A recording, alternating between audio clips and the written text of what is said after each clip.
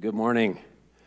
It is good to be here. We've had a lot going on this last little while, and so just a couple of announcements to start. I was just informed earlier there is supposed to be gray matters happening here tomorrow evening in the church. Unfortunately, Will has fallen ill.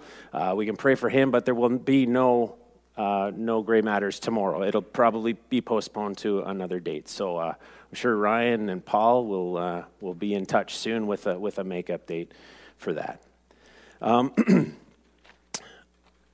I read this story of a reporter who was interviewing an old man on his 100th birthday. And so a lot of questions to ask this man. It's not often that someone reaches that milestone. So the reporter asked him, "Sir, what would you say you're most proud of in your life?" "Well," said the old man thoughtfully, "I'm proud to say I don't have a single enemy in the world." "What a beautiful thought. That's inspirational," said the reporter. How have you managed that?" Man replied, "I've outlived every last one of them." It's impressive to live that long. But as true disciples of Jesus Christ, we're called to do something much harder than live to 100. We're called not just to outlive our enemies, but to love our enemies. Love your enemies. I'm going to ask you to turn with me, if you have your Bibles, the old-fashioned kind that are books with paper. Those are great, but I know some of you have them on your phones. You can look there too. Please turn with me to the Gospel of Luke, chapter 6. The Gospel of Luke, chapter 6. And just to set this up as you're turning there, at this point where we're going to pick this story up, Jesus has just selected his 12 disciples, the apostles. And then he goes with them down to a place that is level. In fact, this is what we read in chapter 6, verse 17. Jesus went down with them and stood on a level area or a level place. And for that reason, these verses, the verses that we're going to look at today and the verses that follow, have come to be known as the Sermon on the Plain, Plain, or the Sermon on the Plateau. This is Luke's equivalent of the Sermon on the Mount. Now, we're not sure if this is just Luke's rendering of the same event or if it's Jesus preaching a similar message. Probably likely that it's Luke's rendering of the same event. But in both accounts, in Matthew's account that we read, the Sermon on the Mount, in Matthew 5-7, and here in Luke 6, we see the same message, the same very, very difficult command to love your enemies. And so here's what we read. I think we have this on the PowerPoint, and so I'll just go ahead. You can follow along with me. Here's what Jesus says. "But I tell you who hear me, love your enemies, do good to those who hate you, bless those who curse you, pray for those who mistreat you. If someone strikes you on one cheek, turn to him the other also. If someone takes your cloak, do not stop him from taking your tunic. Give to everyone who asks you, and if anyone takes what belongs to you, do not demand it back. Do to others as you would have them do to you. If you love those who love you, what credit is that to you? Even sinners do that. And if you lend to those from whom you expect repayment, what credit is that to you? Even sinners lend to sinners expecting to be repaid in full. But love your enemies, do good to them, and lend to them without expecting to get anything back. Then your reward will be great, and you will be sons of the Most High, because he is kind to the ungrateful and wicked. Be merciful, just as your Father is merciful." May the Lord add his blessing to the reading of his word this morning. Love your enemies. To say that is difficult is an understatement. In fact, this might be the most revolutionary teaching of any religion or religious leader in all of human history. In discussing the difficulty of this command, many, many years ago, English writer, philosopher, and lay theologian G.K. Chesterton had this to say about Christianity with this in mind. Christianity has not been tried and found wanting. It has been found difficult and not tried. By the way, he doesn't look that happy in that shot, does he? He's maybe having a bad day. Interesting statement, though. I think there's truth to that. We hear that, love your enemies. Well, I'm backing away here. There's no commandment of Jesus which has caused so much discussion and debate as this. Now, notice this command is positive. It doesn't say, do not hate your enemies. It says, love them. In Luke 6:31, as we see here, Jesus gives us the golden rule. Do to others as you would have them do to you. It was a rule which already existed in many creeds, only in its negative form. Hillel, who was one of the great Jewish rabbis, he was asked by a man to teach him the whole law while he stood on one leg. And here's how he answered him. What is hateful to thee, do not do to another. The negative. That is the whole law, and all else is its explanation. The Stoics had as one of their basic rules, what you do not wish to be done to yourself, do not do to another. And Confucius said the same thing. He was asked, is there one word which might serve as a rule of practice for all of life? And here's how he answered. What you do not want done to yourself, do not do to others. Every one of those forms is the negative, isn't it? But Jesus' command is now positive. And it's no longer about refraining or holding back from doing bad things when they're done against us, but to actively do not only good things, but the best of all things, which is love. Agape. The same word that we looked at last week, that we see in Jesus' new commandment in John 13.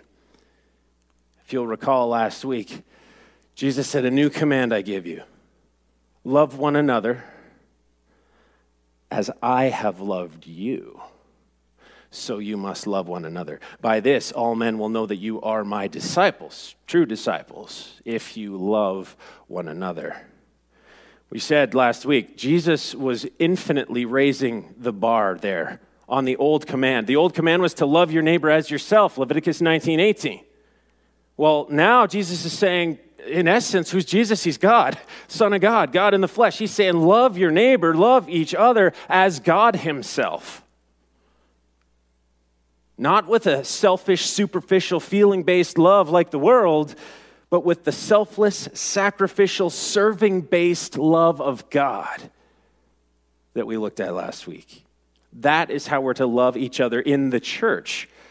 Love one another here in the body of Christ. That was the context of our discussion last week. Christians loving Christians. But the hardest application of agape, love, is summed up in Jesus' command in our passage this morning here in Luke 6, where he commands his followers, his true disciples, to love your enemies. It's not the natural thing we want to do. It's the supernatural thing we're commanded to do. Because that's what God did through Jesus Christ for each one of us. Expounding on Jesus' new command, last week we looked at this in 1 John 4. John writes this shocking statement. He says, dear friends, let us love one another, for love comes from God. Everyone who loves has been born of God and knows God. Whoever does not love does not know God, because God is love. Sobering statement when we stop and think about it. Because John is saying if you don't know and show God's love, that's proof that you do not know God, that you haven't been born again. Because love is the central fruit of the Spirit. which we're supposed to yield when we repent of our sins and surrender in faith to Christ. The Holy Spirit enters our bodies. So if God's love isn't pouring out of us, we need to question if the Holy Spirit has indeed been poured into us. Or what's going on? Are we shutting him down? Are we pushing him out? Have we just gotten the habit of ignoring him? And I guess that's really my prayer today, is that God would search our hearts, convict us where we need to be convicted, that we would take a hard look at our lives and the fruit of the Spirit or lack of the fruit of the Spirit in our lives. Because, you see, if they don't know we're Christians by our love, they're not going to know we're Christians at all. It doesn't matter what we say. It doesn't matter what we call ourselves. In this sermon series, we're considering what it means to be a true disciple. In our passage today, we see that a true disciple of Jesus loves their enemies. So the question is, who are our enemies? What do they look like? And how on earth are we supposed to do that? Well, before we consider who our enemies are today, I think it's important to consider the context of the passage and ask who their enemies were. Jesus' original audience, which included his disciples. So starting at verse 27, Jesus gives some defining characteristics of an enemy. Let's look at this here. Here's what we read, beginning at verse 27. Jesus said, "Love your enemies and do good to those who hate you." Okay, simple statement, but very important, because Jesus is telling us that an enemy is someone who can hate you. Now, when Jesus' disciples heard the words enemy and hate, it's a given that one group of people would have come to mind: the Samaritans. They were bitter enemies, the Jews and the Samaritans. Racial and religious tension, animosity, and hatred between them was fierce and long-standing. Both the Jewish and Samaritan religious leaders taught that it was wrong to have any contact with the other group. You weren't even to enter their territory or even speak to each other. In short, they were sworn enemies. In verse 28, we see another characteristic of an enemy. Now, an enemy is someone who curses you. Back in verse 17, we mentioned that this huge crowd had gathered around Jesus on this plain, on this flat area. And that part, included in that crowd, were Gentiles from the seacoast cities of Tyre and Sidon, which, by the way, were centers of Baal worship. Okay. This is important because these people in these cities had been a curse to the Hebrews, introducing pagan ideas and practices which had plagued them for generations. So hearing that word curse may well have brought these people to mind. Then we come to verse 28. Jesus says, an enemy is someone who mistreats you. Mistreats you. Little doubt that for Jesus' disciples, the word mistreat would have brought the Romans to mind. Specifically, the Roman occupation troops who ruled the region, mistreating and exploiting the Jews through oppressive taxation and political manipulation. No doubt they would have come to mind. The bottom line was this: they had many enemies, the Jews did, and specifically the disciples. Many people would have come to mind when Jesus taught this radical thing: love your enemies. As followers of Christ today, we have enemies too. People who oppose us. People who curse us. People who mistreat us. And yes, even people who hate us. And if you're thinking to yourself, well, I'm a really nice person, nobody really hates me, hold the phone.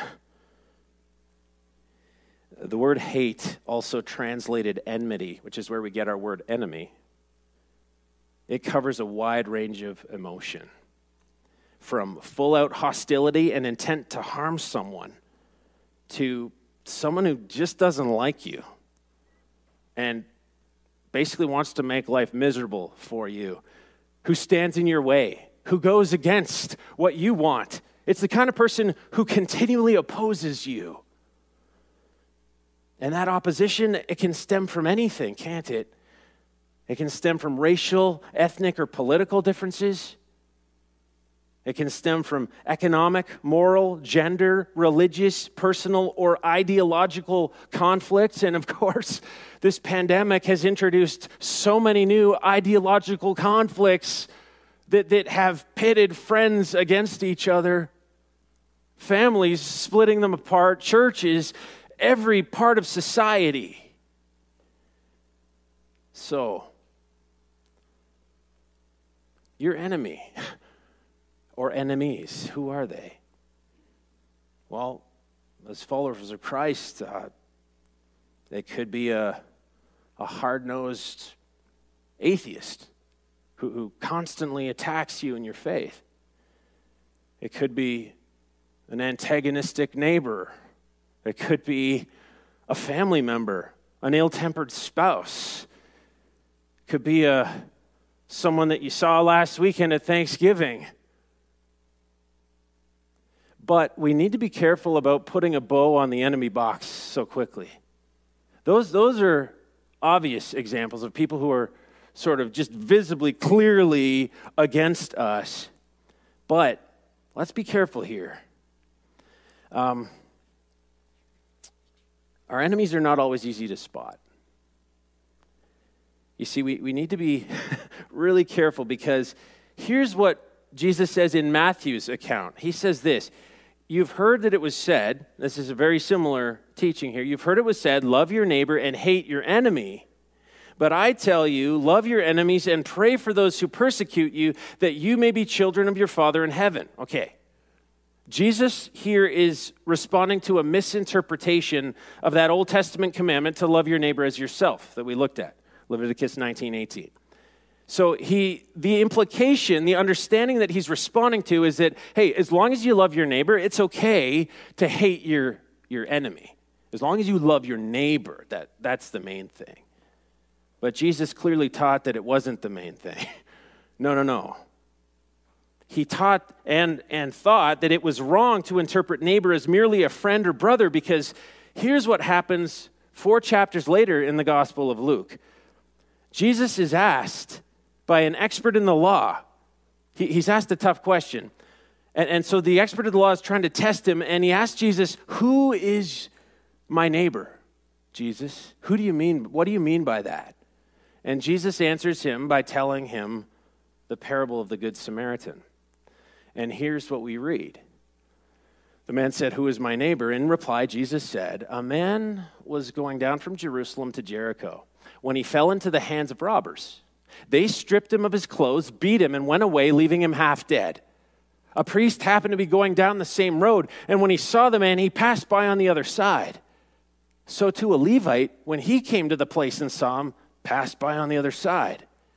A Samaritan, as he traveled, came where the man was, and when he saw him, he took pity on him. He went to him and bandaged his wounds, pouring on oil and wine. Then he put the man on his own donkey, took him to an inn, and took care of him. The next day he took out 2 silver coins and gave them to the innkeeper. Look after him, he said, and when I return, I will reimburse you for any extra expense you may have. Which of these 3 do you think was a neighbor to the man who fell into the hands of the robbers? The expert in the law replied, the one who had mercy on him. Jesus told him, go and do likewise. Okay, here's what we need to remember. The Jews and the Samaritans were not friends. They were bitter enemies. And here in this parable, the Samaritan loved, very much in line with what Jesus teaches in in Luke 6. He loved this man, this Jew, as a neighbor, not an enemy. He loved him in a whole new way. So what Jesus did, we saw last week, he kind of raised the bar on the command to love your neighbors yourself. Well, here he's basically getting rid of the bar. The whole category of neighbor just changes. It's no longer about, the neighbor, your brother that you get along with. Now a neighbor for Jesus, according to what he teaches here in Luke 10, is anybody, regardless of race or religion, anyone who you are in a position to help. Anyone whose need you can meet, even if they're a bitter enemy. That's your neighbor. Okay, so I like what pastor and author John Piper has to say about this. He comments on this, and here's what he says. Jesus doesn't say, I have two commands, one that you love your neighbor this way, and one that you love your neighbor or your enemy that way. No. He's basically saying, love your neighbor even if he is an enemy. Because, frankly, you can never be sure which one's which. The point is, Jesus' disciples cannot be selective about who they love. We are called to love our neighbors, our friends, and our enemies with the agape love of God, which, by the way, we remember from last week, it isn't a strong feeling of affection as the world defines love, which is so superficial and selfish. No, agape love is selfless and sacrificial. It is an act of the will, not the emotions. It means choosing to love the person, regardless of how you feel about it, especially when you don't feel it at all. It's being obedient to Jesus' command.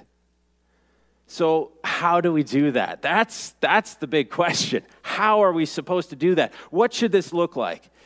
Well, back in Luke 6, when Jesus commands his disciples to love their enemies, he explains exactly what it means using verbs. Have you heard that saying, love is a verb? It's true, only I think according to this passage, it's actually many verbs. Love is many verbs. And here's a few that Jesus lays out here for us. Here's what love looks like. Love your enemies is the commanded action, but the other verbs, which are do good, bless, and pray, explain how we are to love our enemies, okay? So first of all, let's just break it down. Really simple here. Number one, do good to those who hate you. You know what this is? This is love in action. Do good to them means treat them well.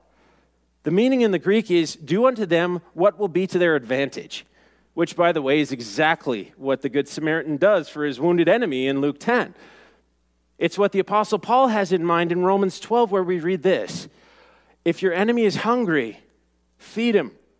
If he's thirsty, give him something to drink.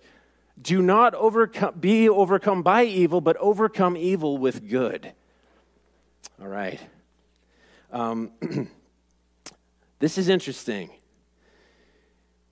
Loving our neighbors, loving our enemies, loving everyone in between means practical acts of goodness and kindness, helpfulness in the ordinary things of life.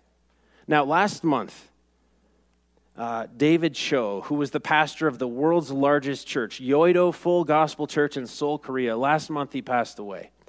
By the way, that church has, I think, about 830,000 members. So I think there's more than, there's a multi-staff there, I think. I don't think it was just, but he was an interesting man. I want to tell you what his rule was for his congregation. He told them that they were not allowed to witness to anybody until they had performed at least 3 good deeds for that person. They were actually forbidden to mention the name of Jesus until they had first helped that person fix an appliance or bring them a meal when they were sick or done something kind for them.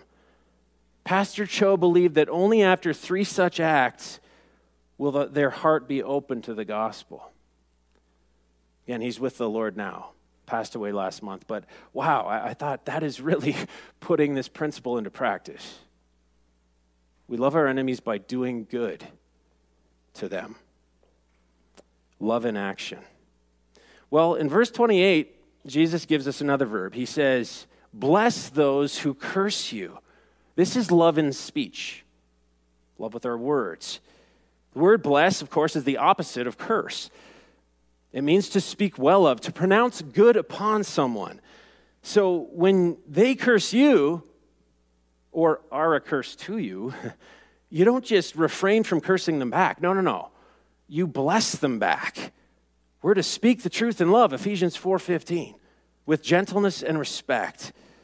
According to Matthew's account of this teaching, it can be as simple as a greeting, right? This is what Jesus said in Matthew 5, verse 47.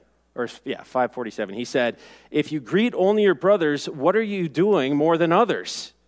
They do that. They do that just like we would. Jesus is saying, don't just greet those you know, greet those you don't know. Greet those who are against you. Don't be afraid to do that. But above and beyond just a kind greeting, the best way we can bless through our words is by sharing the word of Christ, the good news of the gospel, the living hope that we have in our living Savior, Jesus. Of course, this is what we read in 1 Peter 3:15. In your hearts, set apart Christ as Lord. Always be prepared to give an answer to everyone who asks you, to give the reason for the hope that you have. And by the way, hopefully your life has prompted them to ask that question. Hey, what's with your hope, man? What's different about you? He continues, do this with gentleness and respect, keeping a clear conscience so that those who speak, notice the context, so that those who speak maliciously against your good behavior in Christ, i.e., your enemies who curse you, may be ashamed of their slander.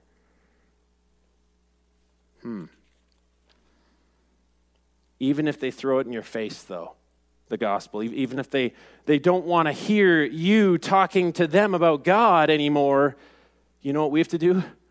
We have to talk to God about them in prayer. That's the third thing we're called to do. Jesus said to pray for them. Look at this. He said, pray for those who mistreat you. Where the world says get even, God says get down on your knees and pray for those who mistreat you. This is love in heart. Wanting their good. Now, just to be clear, this isn't praying like, dear God, man, just get that person. Just strike them down. I know some of us have prayed those kind of prayers. It's not what this is about. This is praying for their good. This is praying for their soul. This is praying for their salvation.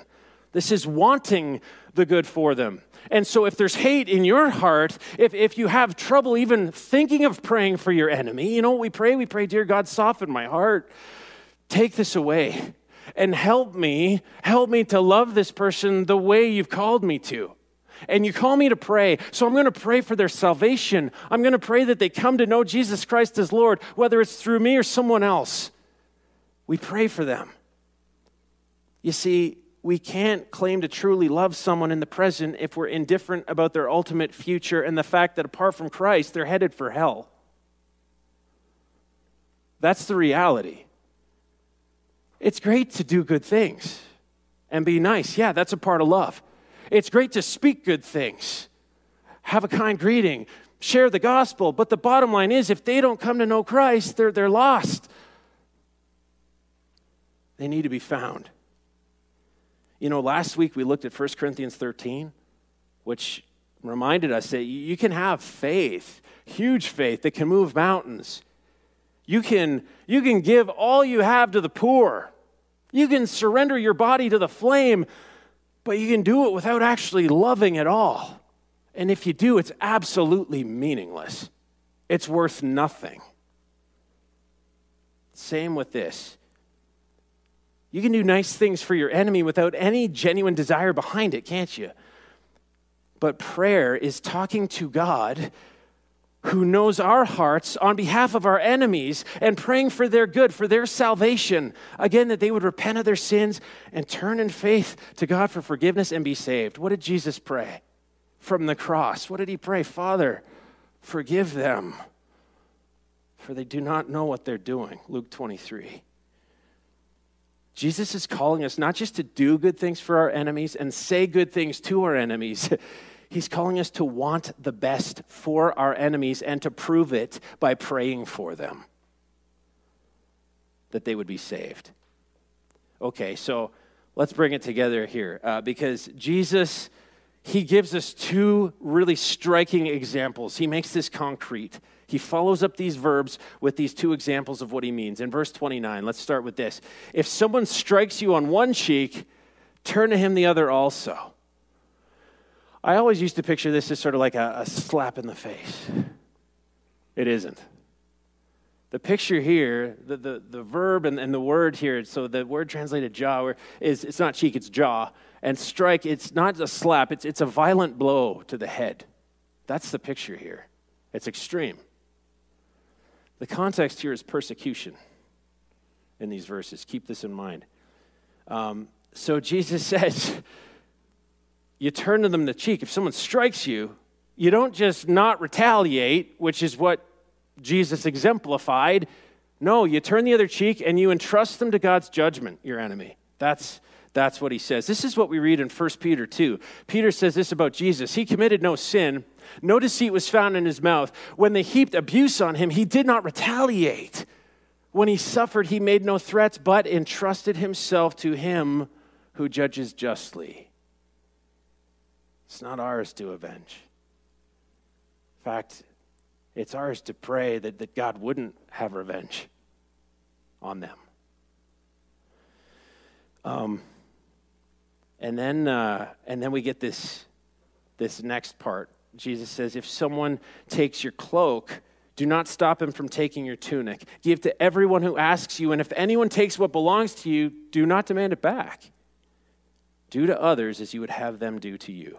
So, just again, the picture here, one's cloak and tunic referred to both their inner and outer garments. In short, the basic necessities of life is what Jesus is saying here. We must be ready to give them up. Food, clothing, shelter, whatever it is, all for the sake of our enemy. Again, the context here is persecution. Just a few verses earlier, this is what we read.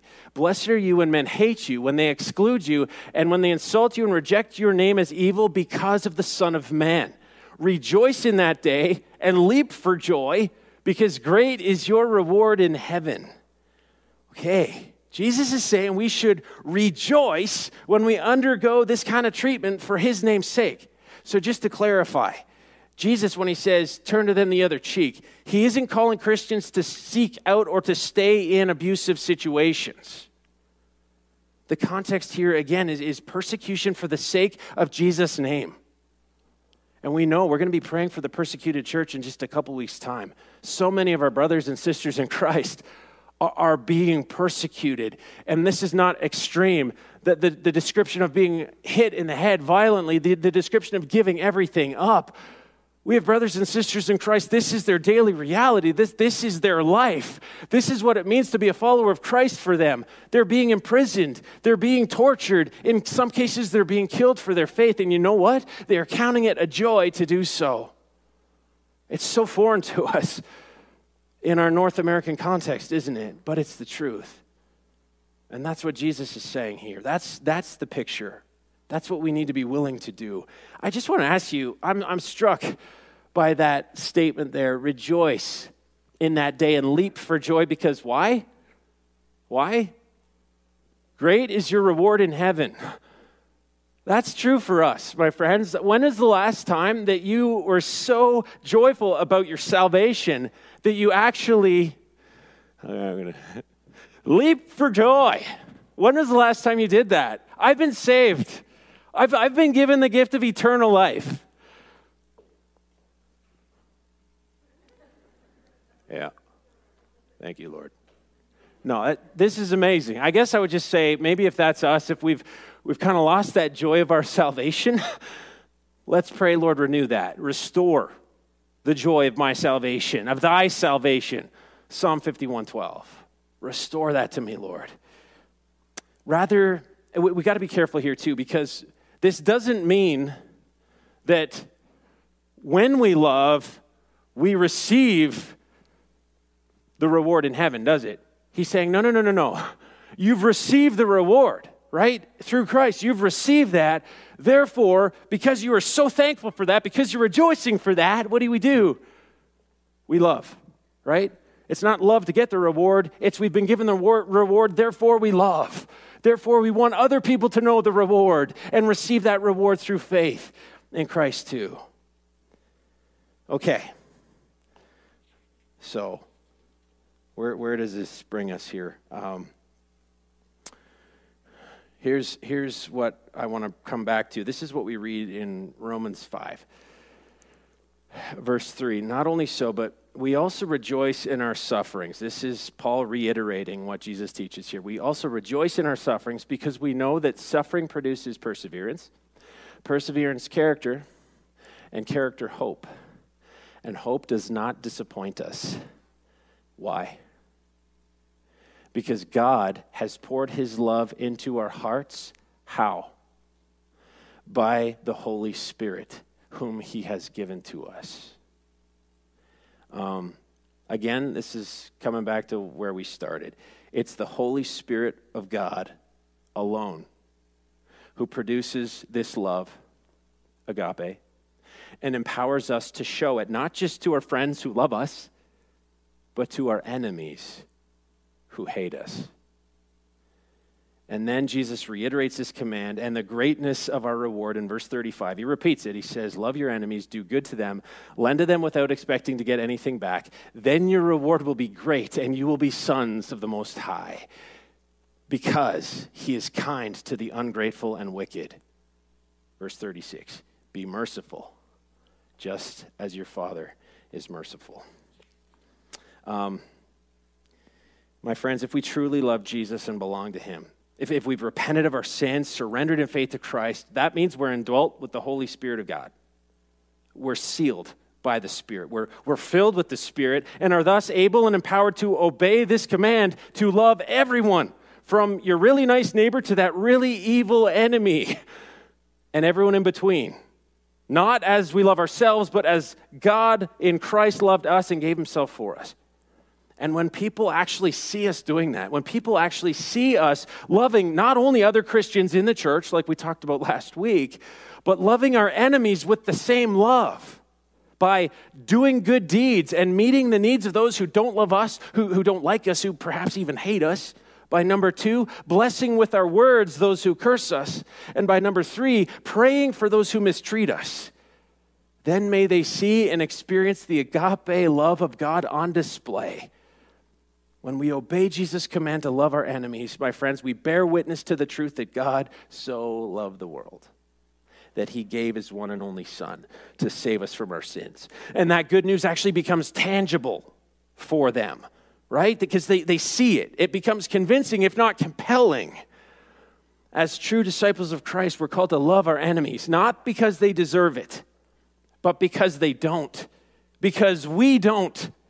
We don't deserve it. Because no one deserves it, because all have sinned and fallen short of the glory of God. Let's not forget that, my friends. But God demonstrates his love for us in this. While we were still sinners, that is, while we were enemies of God, enemies of the cross, Jesus Christ died for us. Thanks be to God. And that's so that we could experience God's love and mercy as we do today. And that's how Jesus ends this thought. He says, be merciful. Be merciful just as your Father is merciful. Just as God showed us mercy while we were still his enemies, so we must show mercy to our enemies so that they might become God's friends. Many of you know the incredible story of Corrie ten Boom, whose family all died in the Nazi concentration camps for hiding Jews and protecting them in their home. Well, by God's grace, of course, Corrie survived those atrocities. And after the war had ended, the camps had been liberated, Corrie went around speaking in various churches, sharing about God's love and faithfulness.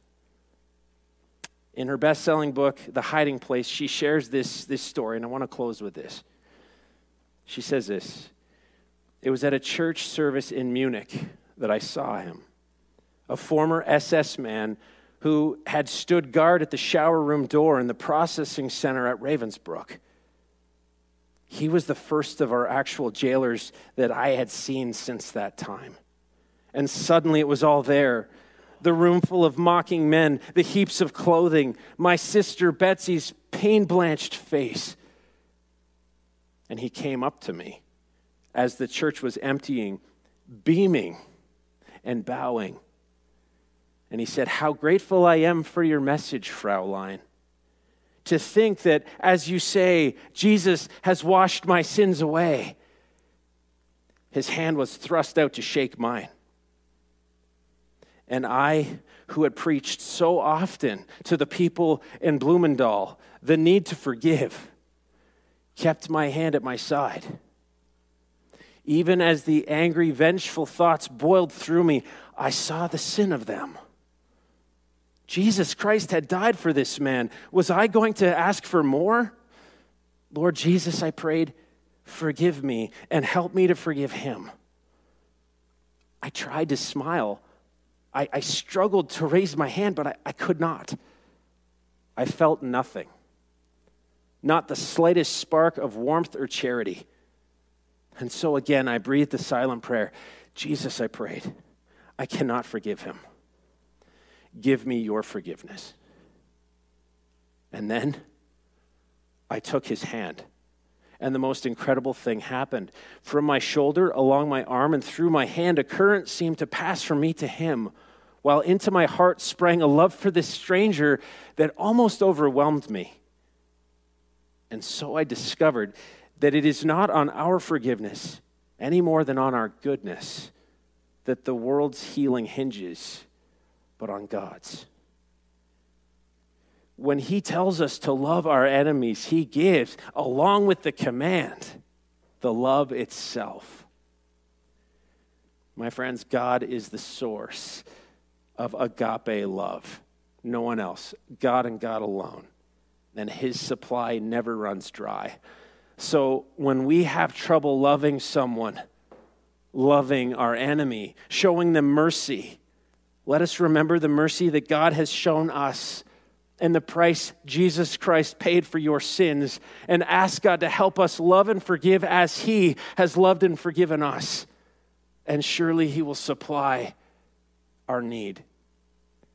By the power of the Holy Spirit, in obedience to Jesus' command, let us love our neighbors with the agape love of, let us love our enemies and our neighbors with the agape love of God by doing good to those who hate us, blessing those who curse us, and praying for those who mistreat us, so that by our love and witness to Christ, our enemies might become his friends, sons and daughters of the Most High, and true disciples of Jesus Christ. Let's pray. Our gracious Heavenly Father, Lord God, I thank you for your word to us today. Father, it is hard. In fact, it is impossible for us to do this on our own. But thank you, Father, that you have not called us to. You've given us the command, and you've given us the power to fulfill it by your Holy Spirit. Holy Spirit, have your way in and through us as your followers. As followers of Jesus, may we be conduits of your love and of your grace and of your mercy to the people in this world, whether they are our neighbor or our enemy. The bottom line is, Lord, we are called to love them. Father, we're going to not feel like doing that. You know that. But Lord God, this is not a love based on feelings. This is a love that you empower us to do. It's a love that we have to obey. We have to obey and submit to your Spirit. So, Holy Spirit, have your way in us. Have your way in this church, Father God, that we would take seriously what we've heard here today, that we would not merely listen to it and so deceive ourselves, but do what it says by the power of your Spirit. Father God, help us love our enemies as Christ. In Jesus' name, amen. This morning, as we respond to the word that we have heard, we're going to sing Shine on Us. As we have just heard, it takes the Holy Spirit, and it certainly takes a provision of God's grace to be able to put into practice what we have heard this morning. So as we sing this, let's keep that in mind as we ask the Lord to let His light shine on us, and as we ask the Lord to let His grace fall on us.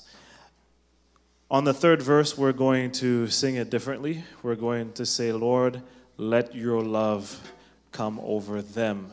And when we say them, we're going to have in mind those people that are difficult to love, our enemies.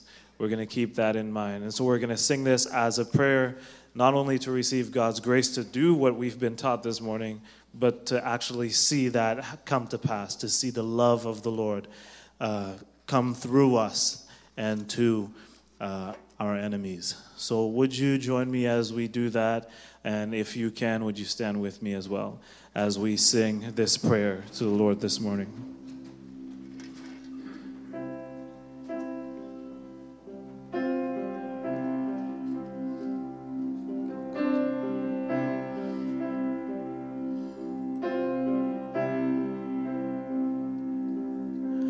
Lord, let your light of your face shine on us. Lord, let your light of your face shine on us, that we may be saved, that we may have life, to find our way in the darkest night. Let your light shine on us.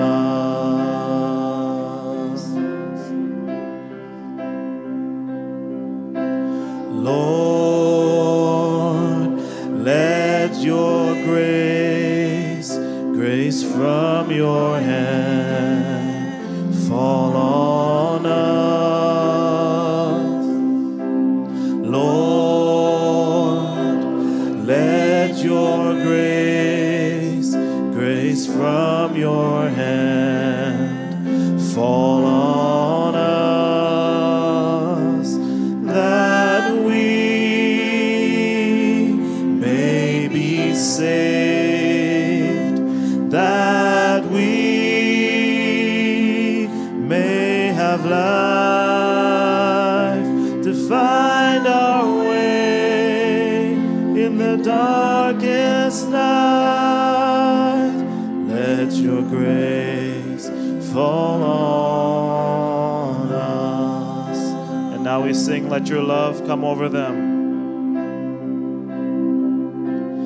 Lord, let your love with no end come over them.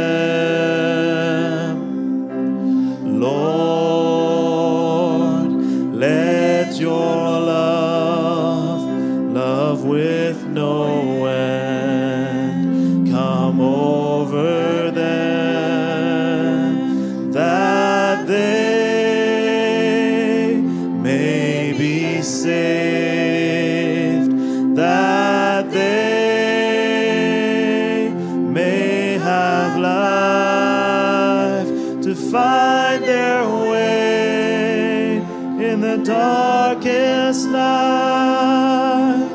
Let your love come over them. Let your light shine on them.